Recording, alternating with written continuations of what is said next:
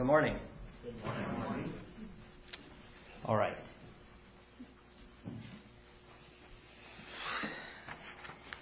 Greetings in the name of Jesus. What I'd like to speak about this morning, the sermon title is, What is Truth? If you remember that question when Jesus was in front of Pilate and he was talking about, and Pilate said to him, what is truth? He asked that question. What is truth?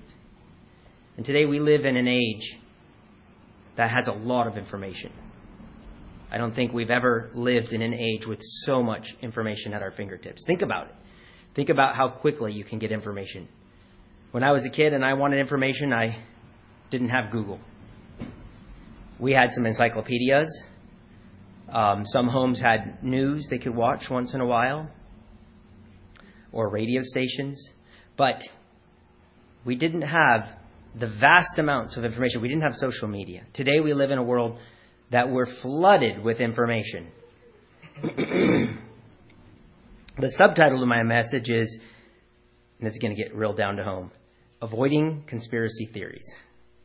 Now, a while back, I gave a little topic at our youth singing, and I talked about this. And a couple weeks back, I heard Roger say, someday I'd like you to share it with our church. So I decided this would be the time. So buckle your seatbelt. So what is the word conspiracy? Before I go there, let me say what my goal is. My goal for this message is not to convince you that conspiracies don't exist. I'm not trying to get you to think that there's never ever such time as a conspiracy. Everybody in the planet are all good people. That's not true. We all know that's not true. There are conspiracies. There's plenty of them. They exist.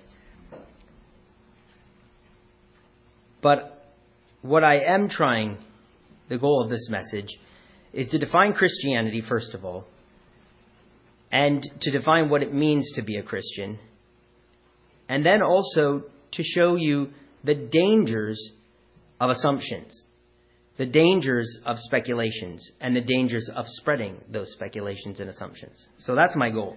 Now, what is this conspiracy? By definition, a conspiracy is a secret plan by a group of people or to do something unlawful or harmful. And many of us can think back to many of the conspiracies we've seen, heard, read about. I remember years ago sitting in my living room, and I think, other than Y2K, I did get excited about Y2K, and I stored up, and I had a little shelter underneath, and I had, I don't know, probably 20, 50 gallons of bleach down there, and bullets and everything you could name. So I did buy into that one. And then several years later, I watched this video about 9/11 and how they bombed the towers. And it wasn't the planes, it was the government. And I entered that before I had watched it. I thought, we'll see. Got done with it. I was so convinced. I was pulling out my credit card, donating money to this group, about we need to get the truth out. This is definitely a government conspiracy. Okay. So I've been there. I've done it. So the word conspiracy means a secret plan by a group to do something unlawful. Notice the word secret. It's not known by the public. It's secret. What does the word theory mean? The word theory means a speculation, a doctrine, or scheme of things which terminates in speculation or contemplation. So the very definition of this is speculation. And I want to talk about this morning, is it right for Christians to be in the area of speculation? Conspiracy theories are descriptions of an event that reject the standard explanation. We might hear a standard explanation. The plane was driven by or flown by a Muslim and it hit into the tower. That's the standard explanation, but it rejects the standard and credit a covert group or organization with carrying out a secret plot. They arise around almost every significant world event and even some not so significant world events. In other words, you see a significant world event take place, mark my words, there'll be a conspiracy that's going to arise from it. A conspiracy theory about it. Who was behind it? It wasn't what you think, it was something else. 9/11, I don't know if you heard about Sandy Hook. There was a school shooting. Some person went in there, shot a bunch of children. And of course, conspiracy theories arose that this was all planned by the government, and it was to take away gun control.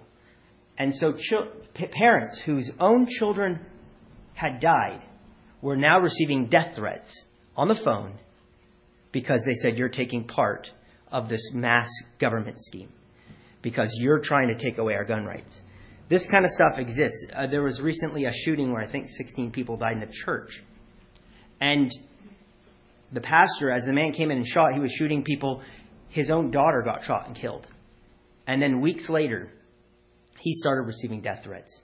In fact, somebody came in and started screaming at him and said he was going to hang. And they said his daughter didn't even really exist. So this is the kind of stuff that happens out there, to the point to where people believe in such wild ideas that they will actually act violently. We saw what took place with the Capitol riots up in Washington, D.C.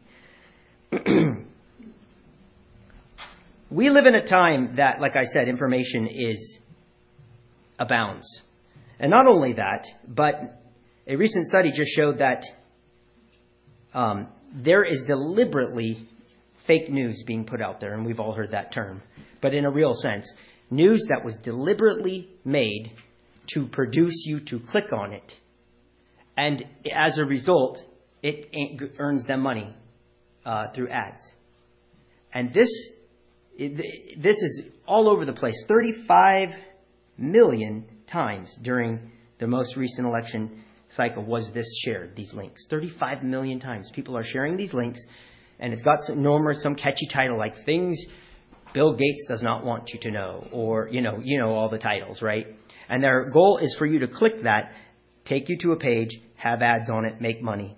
And this stuff is flying around all over the place. 35 million shares during just this last year of this kind of information. Now, conspiracy theories are not new. Conspiracy theories have been around all the way back since probably the beginning of time. Way back when, in the 14th century, when the Black Plague was roaming around and killing, I think a third of the people died. The Jews weren't dying for some reason, and nobody knew why. At that time, they didn't understand hand cleansing. They didn't understand all these things. But the Jews were not dying to the same rate as others. So theories started going around that, the Jews are poisoning the Christians' wells. And guess what happened?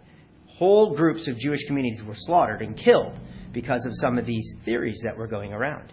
There were theories going around in the medieval times that the Jews would capture Christian children and they would sacrifice them just to mock the Christians. And that actually was a book written later that Adolf Hitler was inspired by for the Holocaust. To justify killing millions of Jews could be traced all the way back to theories that started about these very things. And it's no different in our time. At the Capitol riot, we just saw what was very alarming, is right in the middle of Don't Tread on Me flags and Confederate flags and Trump flags were Christian flags, were Jesus Saves flags, were Jesus 2020 flags. I don't know if you saw some of the images, but the guy with the horns standing on the Capitol, he was praying, thank you, God, for rebirthing our nation. At the same time, they were building nooses outside to hang some of the governors, and were saying if they could just get their hands on them, they would have killed them. This is the kind of stuff that's happening in our society. And this is the kind of stuff we need to be aware of as Christians.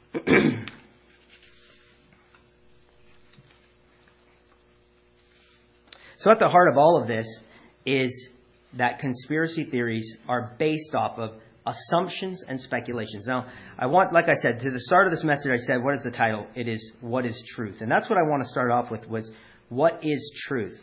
Daniel says, in the end times, many will run to and fro on the earth, and knowledge shall be increased. We are living in that time right now. I mean, just look at it. We can get on a plane. Some of our children in one day were on the other side of this nation running to and fro, right? We have the ability to move, and we can move fast. We can be here and across the world in a day. And knowledge is increased. I mean, we know a lot of things that we never knew. And we have access to knowledge like no other generation has had. But with that comes a price.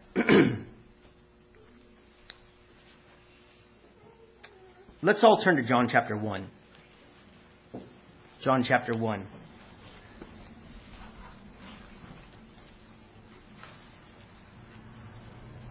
So what is truth?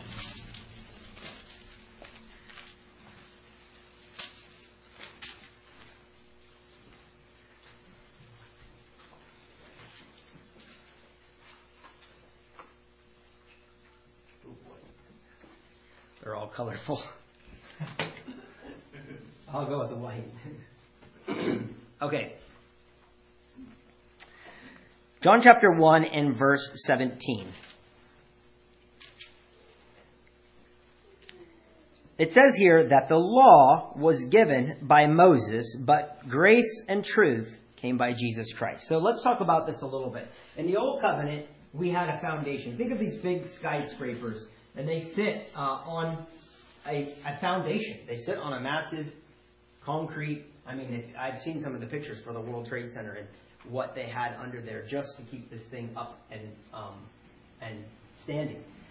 The foundation, the very cornerstone, the bedrock of the Old Testament was, what does it say? The law came by Moses. But in the New Covenant, we have something here that's holding this massive structure up, and it's called grace and truth. Now, I don't want to focus too much on grace this morning, but we do know that a couple definitions of grace in the New Testament says that one of them is the grace of God that appeared to all men, teaching us to live God righteously, godly, and soberly, however that goes. So grace is a teacher. It says that in Hebrews, it says, let us have grace whereby we may serve God acceptably with reverence and godly fear. So grace allows us, gives us power to serve God acceptably. Paul says, I labor more than all the apostles, yet not I, but the grace of God that was in me. Grace labors for us, okay? So one of the things that's way different about the Old Covenant is we have this thing called grace. And I like to think of it as the work of the Spirit. It's really teaching us, it's giving us power, and it's allowing us to serve God acceptably. And we've talked about this in the past. To have grace, we must humble ourselves. God resists the proud, but He gives grace to the humble. We can't even be saved without grace, right? For by grace are we saved. But let's talk a little bit about truth. Now, in chapters 14, 15, and 16 of John, Jesus calls and talks about this thing called the Comforter. And He refers to Him 3 times throughout those chapters as the Spirit of truth. Jesus says that He will proceed from the Father, the Spirit of truth. He says He is with the disciples, Jesus said, but He shall be in you. And He says He will guide you into all truth. So in the New Covenant, one of the biggest things we have different, imagine this as this written paper. What can written paper do for us? Not much. But in the New Covenant, we have this strength and this power, and we have this teacher in us guiding us into all truth. The importance of truth in the New Testament. Grace and truth came through Jesus Christ. Obviously something different than whatever was in the Old Testament.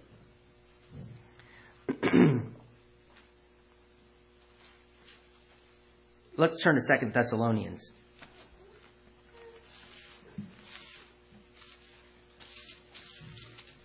Chapter 2.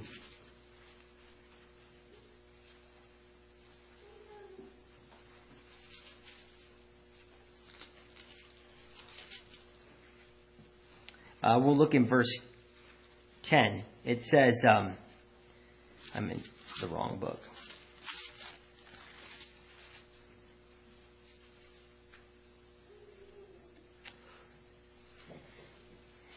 Talking about this Antichrist, the man of sin, whatever you want to call him, being revealed, and the Lord will destroy him with the brightness of His coming. And then notice what it says, and with all deceivableness of unrighteousness in them that perish, because they received not the love of the truth, that they might be saved. One of the things that happens when you come to Jesus, if you really come authentically, is you want to receive the love of the truth. You no longer want to define the world your way. You repent of your opinions and your concepts and your logic. And you say, I want your way, God. I want your way. However it is in the Scriptures, I want to follow your way. Your law is beautiful to me. And so God gives us a love of the truth. Isn't that an amazing thing? He gives us a love of the truth. So one of the very definitions of Christianity is a person who loves truth. more than anything else. More than his church, more than all of his traditions. He wants truth above all. When we start putting those things above truth, there's a danger. We put the fear of man in place. So a Christian, by very nature, loves truth. Go to John chapter 4, please. This is when Jesus was talking to the woman who had 5 husbands. John chapter 4. And we know the story. They're having this interaction by the well, and she's kind of a little bit mocking him, about, man, give me some water. I'd love to drink forever and all these things. And finally, he says something to her that makes her realize he's speaking more than his own knowledge. He's speaking of God. And she says, sir, you must be a prophet, because he said to her, yeah, you're right. You don't have, the man you're with is not your husband, because she said, I don't have a husband. He said, of course, you don't have a husband because the man you're with isn't your husband, and you've had 5 others, however that goes. But the point here is that she says, I perceive you're a prophet, and she wants to know, where do we worship? Do we worship in Jerusalem like you Jews say, or do we worship on this mountain? She wants to know, where do I find God? And watch what his answer to her is in verse 24. It says, he's saying, woman, the hour is coming. In other words, this is new thing starting in the new covenant. It's no longer going to be in Jerusalem. It's no longer going to be on the mountain. It's going to be something different. And here it is. This is what's different. He says, verse 23, the hour cometh and now is when the true worshipers, the real worshipers, shall worship the Father in spirit and in truth. For the Father seeketh such to worship him. God is a spirit, and they that worship him must worship him in spirit and in truth. So by nature, the very definition of being a Christian means you love truth and you worship God in truth.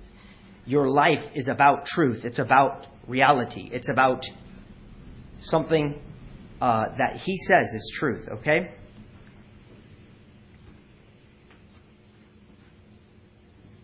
So where am I going with this? Well, by nature, a conspiracy theory is an assumption. It's a speculation. It's not proven. It may be truth, but it isn't proven truth yet. And God, it says 7 things the Lord hates and are an abomination to him. And one of those things is to bear false witness. God hates people who go around and tell things that are not truth. In fact, Jesus himself, when 3 Gospels, the man came to him and said, what must I do to be saved, to inherit eternal life? He quotes from the law and he says, don't bear false witness. Jesus himself said part of coming to the new covenant is not being a person who bears false witness. In fact, Timothy, I think it is, says, in the last days, there will come and disobedient to parents, and this long list. And one of them is false accusers. So we have to take this very seriously as a church. We cannot fall into the place of being a false witness, false accusers, falling into assumptions and speculations. Because God hates it. He wants us to be people who are consumed about him and what truth is. Now, the key tenets to any conspiracy theory, if you analyze any conspiracy theory, a while back, somebody sent me a link. And it was just right before Christmas, and I just had to listen to him. And it was wild. This guy was seriously passionate about what was going on with the election being stolen. And he's like, do you hear that sound? And he's talking about, that's cold steel. There's going to be blood on the streets. And he was talking about all these things. But I listened to him over, you don't listen to this stuff anymore. I used to listen more to this stuff. But it was shocking. Stephanie was in the room. I said, do you hear that? That's an assumption. Do you hear that? That's an assumption. Do you hear that? That's an assumption. Over and over and over, he would make an assumption after an assumption after an assumption. The problem is, as we listen to that stuff, we start losing the ability to detect and see that those were all assumptions. and we start believing it. It has a way of drawing us in. Conspiracy theories do. So they all have a key tenet of assumptions. Let's turn to 2 Timothy. See what Paul had to say about these kinds of things. 2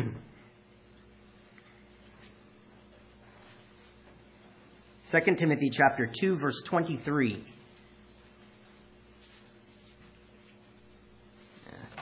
First.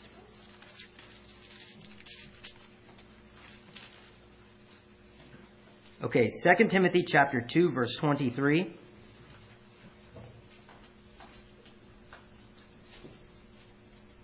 Let's just go in verse 22. He says, "Flee also youthful lusts, but follow righteousness, faith, charity," or love, "peace with all them that call on the Lord out of a pure heart." That could even be thought of this idea of a truthful heart. "But foolish and unlearned questions avoid, knowing that they do gender strives." Now, in the NASB it reads like this: "But foolish and unlearned speculations avoid." This is this idea. It's the idea of speculations. It's the idea of assumptions. Paul tells him, avoid those things. Why? Because they gender strife. They gender division. They gender things in your heart that are not godly. David says, "Who shall abide in thy tabernacle? He that speaketh truth in his heart." God desires truth, it says, in the inward parts. This is our God.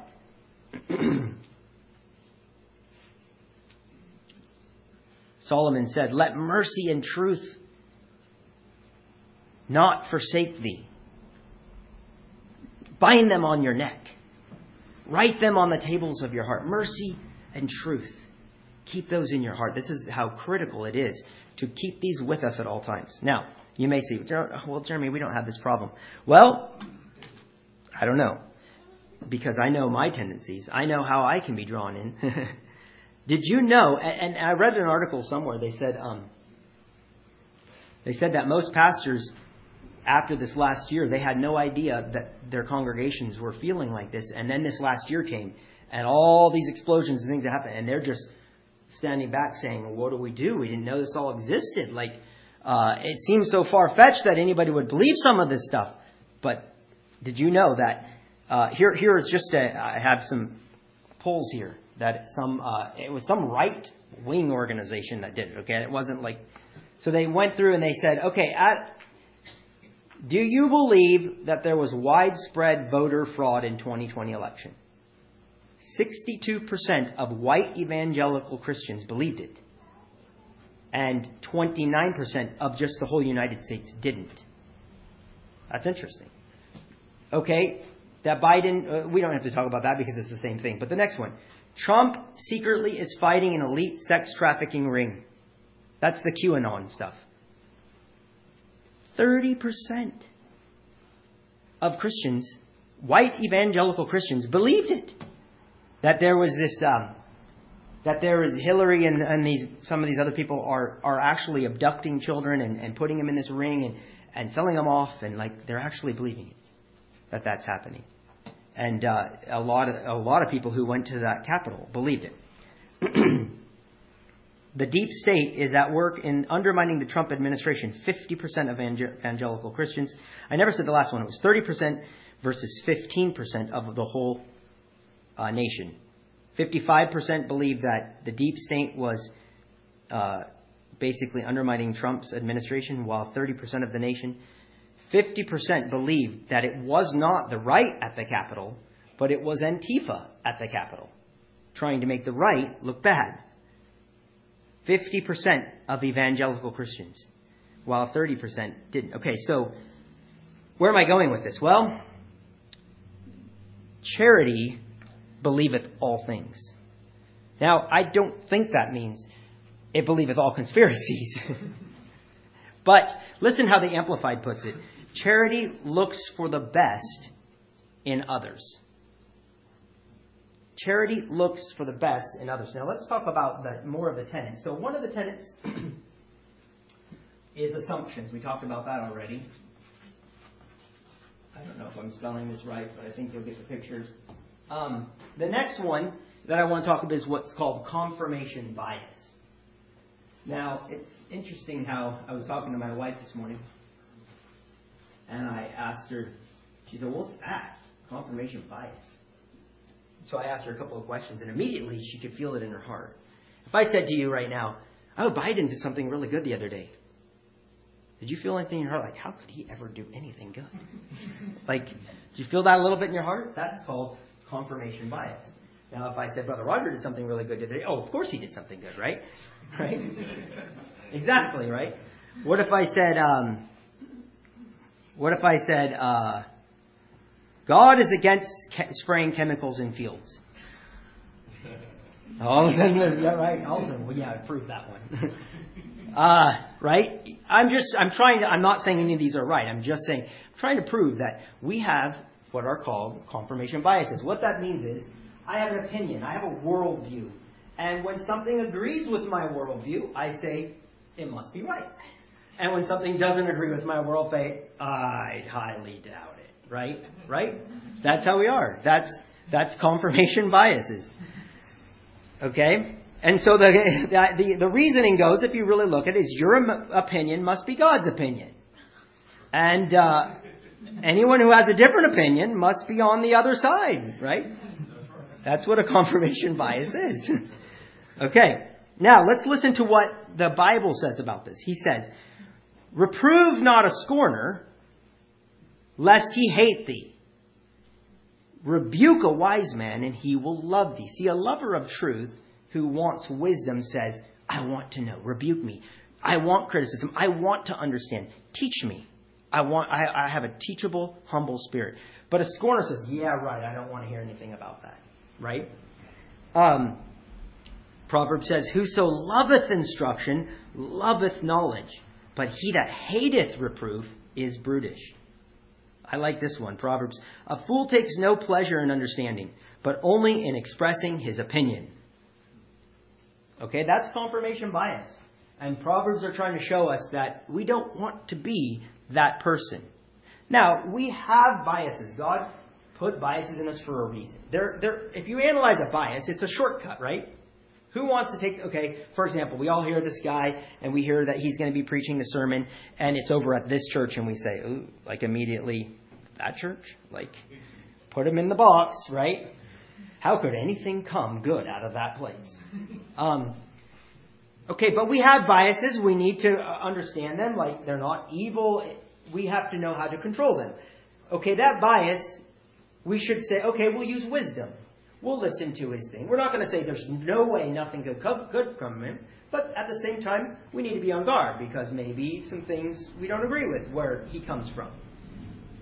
But we need to be careful with these biases. We need to be humble with them. Another thing, a big problem. So this is an issue with conspiracy theories, is we hear it and we go, that lines up with my worldview, so it must be true. And then what do? We turn around and repeat it. We're spreading things that could be false. They have not been proven. Just because it lines up with my worldview. Another thing that's a problem with conspiracies is they have circular reasoning. And this is super dangerous. I'll read you the definition of this. Conspiracy theories are frustrating precisely because they are so intricate. Each rejoinder or contradiction only produces a more complicated theory. In other words, somebody comes and says to you, the world is flat, and you try to bring something to prove it back, and they only bring back more. It brings back circular reasoning, and I'll explain that. It says, conspiracy theorists manipulate all tangible evidence to fit their explanation, but worse, they will also point to the absence of evidence as even stronger confirmation.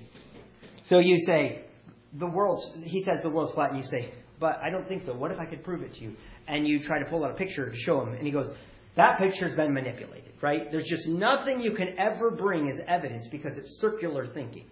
It always is making an excuse. If you try to show them some article, well, that was written by somebody who's on that side. If you try to prove them that my daughter was dead, she never existed. She was shot, I watched her. No, it just goes on and on.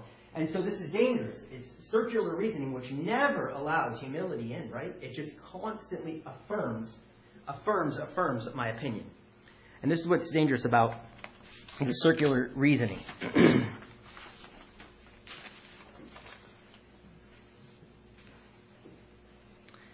It goes on to say here, after all, what better sign of a really effective conspiracy is there than a complete lack of any trace that the conspiracy exists?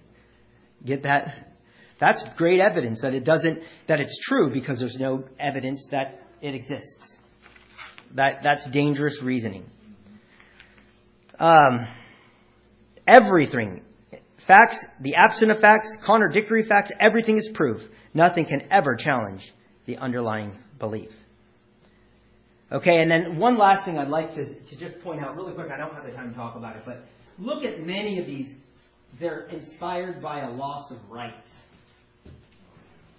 Like the Sandy Hook shooting, the Sandy Elementary School shooting. They're calling these parents saying, you're part of a greater government coup and all these things. What's fueling that is you're trying to support the government to take away our gun rights, who they did this all fabrication to come out and say that it didn't exist. So we would lose our guns. Okay, so now let's get into a little bit. Why do Christians tend to believe these things even more than the world? Why? Well, let's talk about that. Christians are people of faith, if you think about it. They believe some pretty astounding things. Like, I have this written later. I'll find it here. Think about this for a minute. We make some crazy claims. First of all, we believe in another world where these non-existent deities and angelic beings and demonic beings live. And they can interact. And 2,000 years ago, a man named Jesus was born. He was fully human, but he's also fully divine. And his words and his followers are God's words. Whatever he said in his followers as they wrote, they're God's words. And so we can read that in the Bible. He never did anything wrong, and he allowed men to kill him, and he even came back from the dead. When you hear this from their view, it sounds like the local UFO group down the road. I'm not kidding. I was sitting here analyzing us singing our songs this morning and thought, man, this is really goofy. We're singing about the blood, and we're singing about strange things. We're all used to it, right? But this is we're just as strange. We're people of faith, and we're believing faith is the evidence of things not seen. See, we have to implement faith to believe in all this interesting stuff that the Bible says, right? So that makes us prone. If we're going to put in gear faith for this, it makes us prone to say, well, why not this, right? And this is where we need to watch for. This we believe in. This is not the same thing as this. Okay, so let's keep going. He allowed men to kill him. Then he rose from the dead. And the blood that came out takes away our sins. And by the way, we get together on a regular basis and we drink little cups and we wash each other's feet and we say this is his blood, and it's weird. When you think about it from that angle. And when we all die, we can be raised and go to a place where gold is the pavement. These are interesting concepts. And, by the way, our women wear this little piece of cloth on their head because of angels and because they should respect men. We do some strange things. Okay, so why are we susceptible to this? Because, first of all, we're people of faith. We are used to apocalyptic language. We just got almost done with reading Revelation. And look at all the weird stuff that happens. It's like the curtain is drawn back. And wow, talk about the greatest conspiracy ever. All the things that we saw there. But let's analyze Revelation. The purpose of Revelation wasn't that God would raise up these triumphal Christians through the nations and to conquer the nations, right?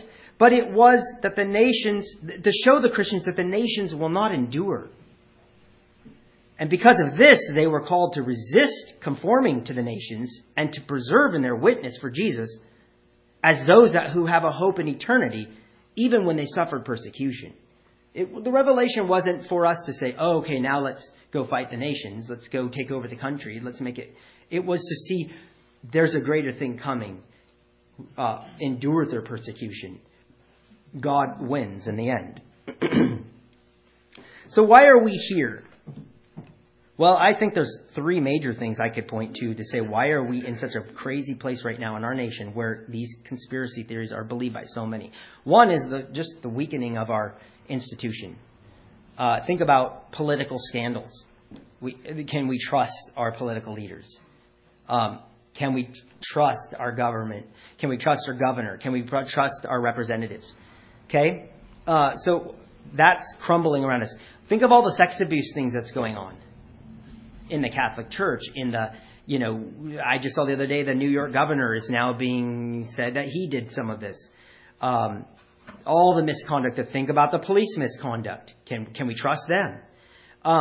Think about all the financial meltdowns and things that are going on and dirty money laundering. We're in a time right now where our key institutions in this country are weakening. They're falling apart. So that makes us very nervous. That makes us concerned. Two, I think another reason why why we are here is, this is going to be a hard word for me, but the democratization of information. That means it's readily available to all like never before. Think of a democracy. Everybody can vote and it's not a dictatorship. It used to be that information was very hard to come by. Now it's just everywhere. Social media, YouTube, news sites. And not only that, I don't know if you know this, but when you search something, it is tailored for who you are. We have now right-wing news stations. We have left-wing news stations. They watch what you're searching for. They say, oh, he likes this kind of stuff. He likes flat earth mentality. So now when you get on the internet and you search, there's flat earth stuff. Oh, he likes this kind of... And as they're building a fingerprint of who and how you think, and it's delivered to you in that way. It's delivered to you for your personality and your biases. That's dangerous. We're in dangerous times.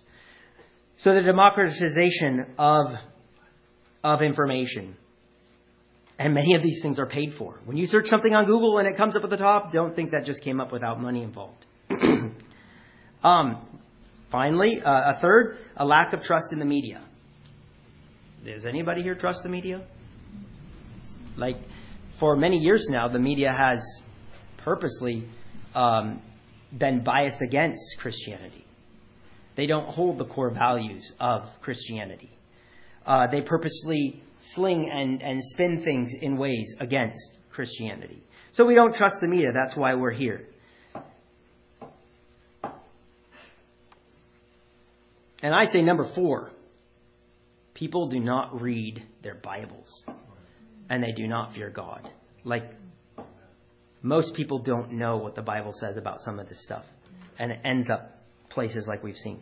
So what's the harm? We have 15 minutes left. What's the harm? What's the big deal? Why can't we just sit around after a meal and, talk about the most interesting thing?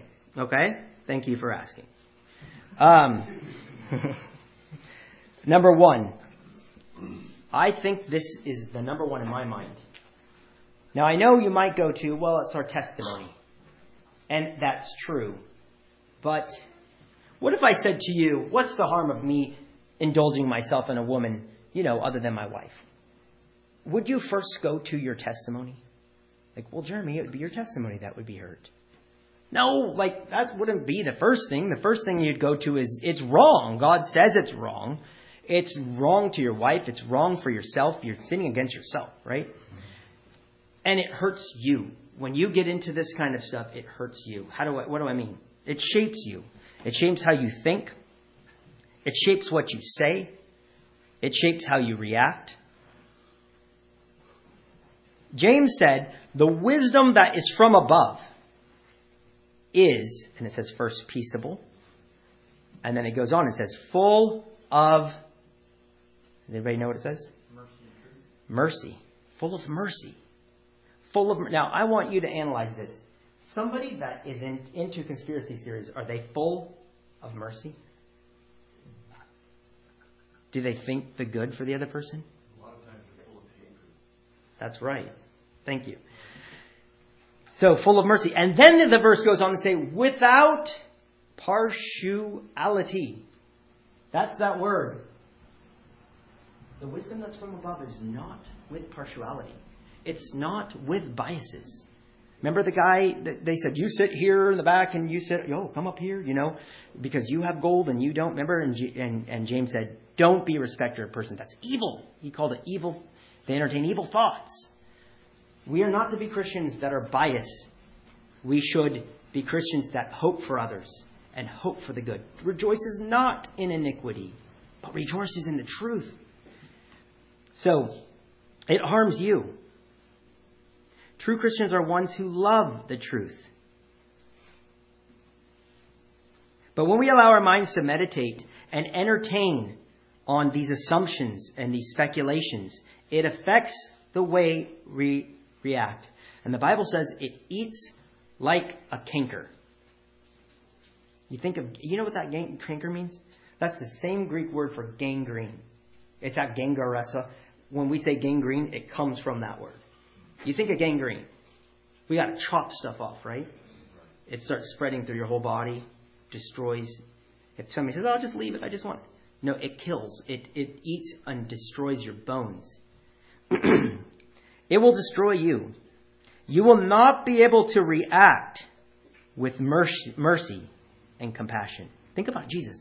The ultimate conspiracy. They're killing God. And he hangs on a tree and he says, God, forgive them. They don't know what they're doing.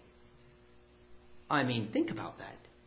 If you are immersed in conspiracies, you could not say that about Biden. He doesn't know what he's doing, God. I see the bigger picture. God, forgive him. Allow him. You can't say that. Your heart can't really get behind that because you're full of resentment. You're full of the weapons are carnal. The weapons are in this world versus, no, I see the bigger picture. The weapons are not carnal. So, it shapes who we are. Jesus said, by your words you will be justified, and by your words you will be condemned. I mean, you read the thing from Revelation this morning about being cast in the lake of fire. Think about that statement. Every word we speak will be brought up on the day of judgment, and we will be justified by it or condemned by it. Every idle word we're going to give an account for. This is how truthful our God is. He is going to hold us to account on this major pillar of the new covenant. Okay, number 2. Why is the number 2 reason, I would say, that these things are dangerous? First of all, it changes who you are. It changes how you react, how you look at life, what your first reactions are going to be, what your words are going to be. 2, it quenches the spirit. Think about a fire and this word quench.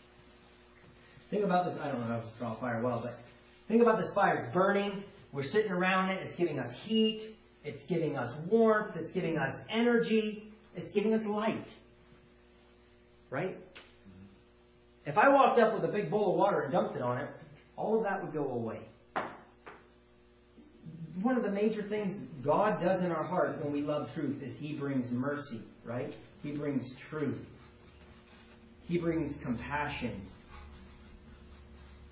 Those are the things we see in Jesus. Jesus is the ultimate definition of this life. When we bring the stuff into our bodies, into our spirit, so the Bible says we need to cleanse ourselves of filthiness of the spirit, we are quenching that fire. And once again, like I said, it changes you. It kills the work of the Spirit. It just puts it out. Just like if I dumped water on a fire. Okay? 3, it hurts. As soon as we say something with it now, it hurts and damages others. Think of those parents who are now told, your daughter didn't exist. You're just part of this greater conspiracy. It hurts and it actually physically hurts them. And can bring violence. As we saw at the Capitol, many of these people were driven by passions of conspiracy theories in the end. Okay? And the last one, so let's go over these. What did I say? I said it hurts you. I'll just put you. It quenches the spirit.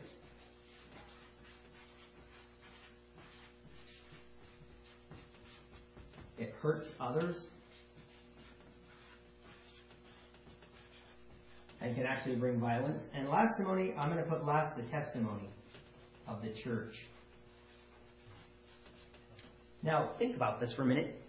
When you say your outlandish claims that, you get together and drink the blood of Jesus in his skin, I'll just say it's strange so we can all think about it's strange. And you say that your wife wears that thing on her head because of the angels and because, she's obeying God. And you say all this crazy stuff that, Jesus came back from the dead 2,000 years ago and was God and man all in one. And he lives in me now. Like, this is weird stuff.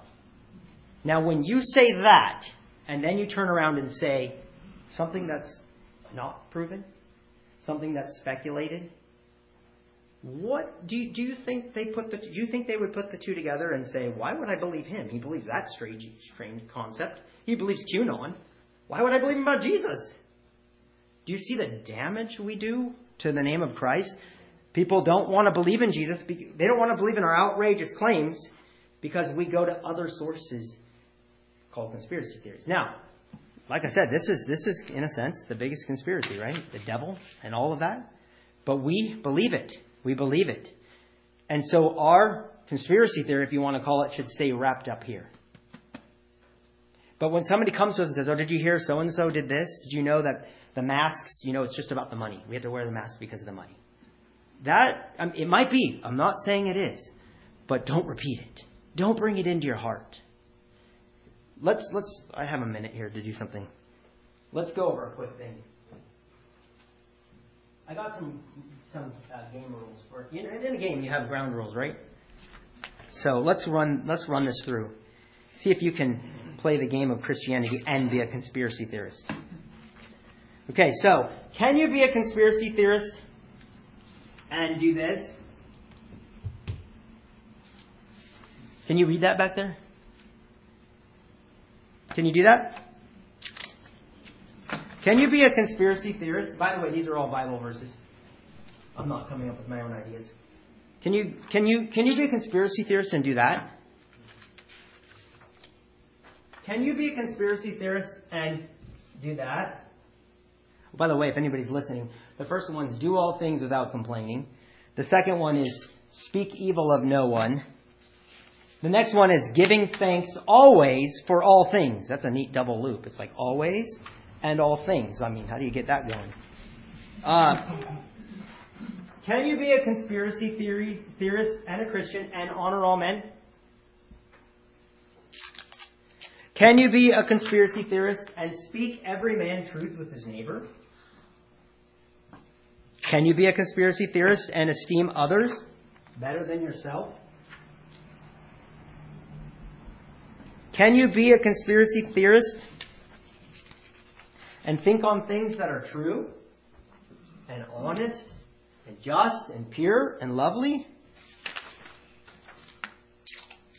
and of good report? And can you be a conspiracy theorist and think about things in heaven and not on earthly things?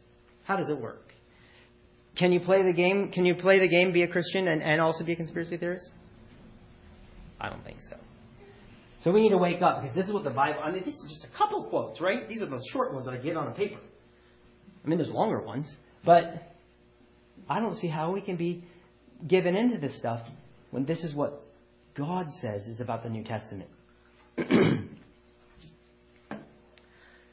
So how can we change? Well, I'd say the first thing is take every thought captive. Somebody says it to you, that's interesting. And by the way, don't ever try to convince a conspiracy theorist that what they're wrong. The best thing to do is just say, wow, that's interesting. What do you think Christians should do? Ask them some question about the Bible. Just get off it. You'll never convince them. So the better thing is don't try to do the circular reasoning with them. Take your thoughts captive. Secondly, challenge your own thoughts. What I mean by that is the humble man asks questions and says, I want to learn, I want to have instruction. So ask yourself, what would it take to disprove this theory? If there's nothing it could take to disprove it, you've got a problem. It's circular reasoning. Challenge your own thoughts. Is it an assumption? Ask, is this an assumption? Do I know this is fact? How are some ways we can know it's fact? Can anybody think of a biblical way besides Roger? Because I asked him. I asked him last night, what would you tell a counselor? What would you as a counselor tell people on the phone? Can you think of a biblical way of how we determine truth? How do we know if something is said? If somebody tells me something, how do I know if it's true? The biblical way. Bible? Thank you. Okay, what does the Bible say about? That's right. In the mouth of 2 or 3 witnesses shall a thing be established. You know? Another thing, I like what Roger said a couple weeks ago. Ravi Zachariah, all of his enemies were saying this about it. Okay, I don't know. When his friends started saying it too, you know, all of a sudden, this is becoming less biased. It's no longer only one side making the accusation. It's both sides. That's another good indicator that it's probably moving into the realm of truth. If somebody comes to you and says, Trump's in this QAnon ring, you first have to ask, how can I prove this? If it's not provable, if it's not established, then don't spread it. And I would say don't meditate on it, because it doesn't match these rules, okay? Has it been reported by other verifiable sources? Does it appeal to your bias? If it makes your bias go, ooh, I like this, then you should probably say this is probably something I need to step back from. Have you fact-checked it? You can get the internet to say anything, right? It's called vetted. The word is vetted. You vet the information that comes in. Have you fact-checked it? Don't take it into your soul until you know it's fact. And here's another thought. Does it matter in the kingdom of God? You know when Jesus, okay, I was thinking, where was a conspiracy theory for Jesus? Well, one time some disciples came and said, hey, did you hear that Pilate's mixing the blood? You know, he's mixing blood on the sacrifices. That's kind of a government conspiracy, right? Like Pilate's killing people, taking their blood out and putting it on a sacrifice table. Like, what should we do? This is a big government conspiracy. You know what Jesus' response was? Unless you repent, you will also likewise perish. You see that it wasn't even like, it didn't matter to him because it wasn't about the kingdom of God. He just moved on to the right focus, the kingdom of God. And let me ask you this. If you believing this and taking it, is it going to produce mercy and compassion in your heart? Or is it going to, by you taking these assumptions in, what is it going to create? We're going to read Ephesians chapter 4 if you'd turn there and we'll close. But let me say this last word. There are a lot of people making a lot of predictions nowadays. And the Bible talks about what we do with false prophets. In the Old Testament, we took them out and stoned them. If somebody tells you something and it's a speculation and it doesn't come true, you need to mark them and say they are giving bad information. But what's really concerning is how people will make speculations. Oh, Trump's going to come into the White House and he's going to send everybody home and then he's going to declare martial law. It never happens, and we kill on listening to the guy. Those kind of things should be shunned. We should avoid them. They are false prophets. They were stoned in the Old Testament. So keep that in mind. Ephesians chapter 4. Let's just read to end the sermon 17 through the end of the chapter. This I say, therefore, and testify in the Lord, that you henceforth walk not as other Gentiles walk, in the vanity of their mind, having the understanding darkened, being alienated from the life of God through ignorance that is in them, because of the blindness of their heart, who, being past feeling, had given themselves over to lasciviousness, to work all uncleanness with greediness. But ye have not so learned Christ, if so be that you have heard of him, and have been taught by him, as the truth is in Jesus, that you put off concerning the former conversation the old man, which is corrupt according to the deceitful lust, and be renewed in the spirit of your mind, and that you put on the new man, which after God is created in righteousness and true holiness. Wherefore, put away lying. Speak every man truth with his neighbor. For we are all members one of another. Be angry and sin not. Let not the sun go down upon your wrath. Neither give place to the devil. Let him that steal no more, but rather let him labor, working with his hands, things which is good, that he may be able to give to him that needeth. Let no corrupt communication proceed out of your mouth, but that which is good to the use of edifying, which is building up, that it may minister grace unto the hearers. And grieve not the Holy Spirit of God, whereby you are sealed unto the day of redemption. Let all bitterness and wrath and anger and clamor and evil speaking be put away from you with all malice, and be kind one to another, tender-hearted, forgiving one another, even as God, for Christ's sake, hath forgiven you. Thank you for listening.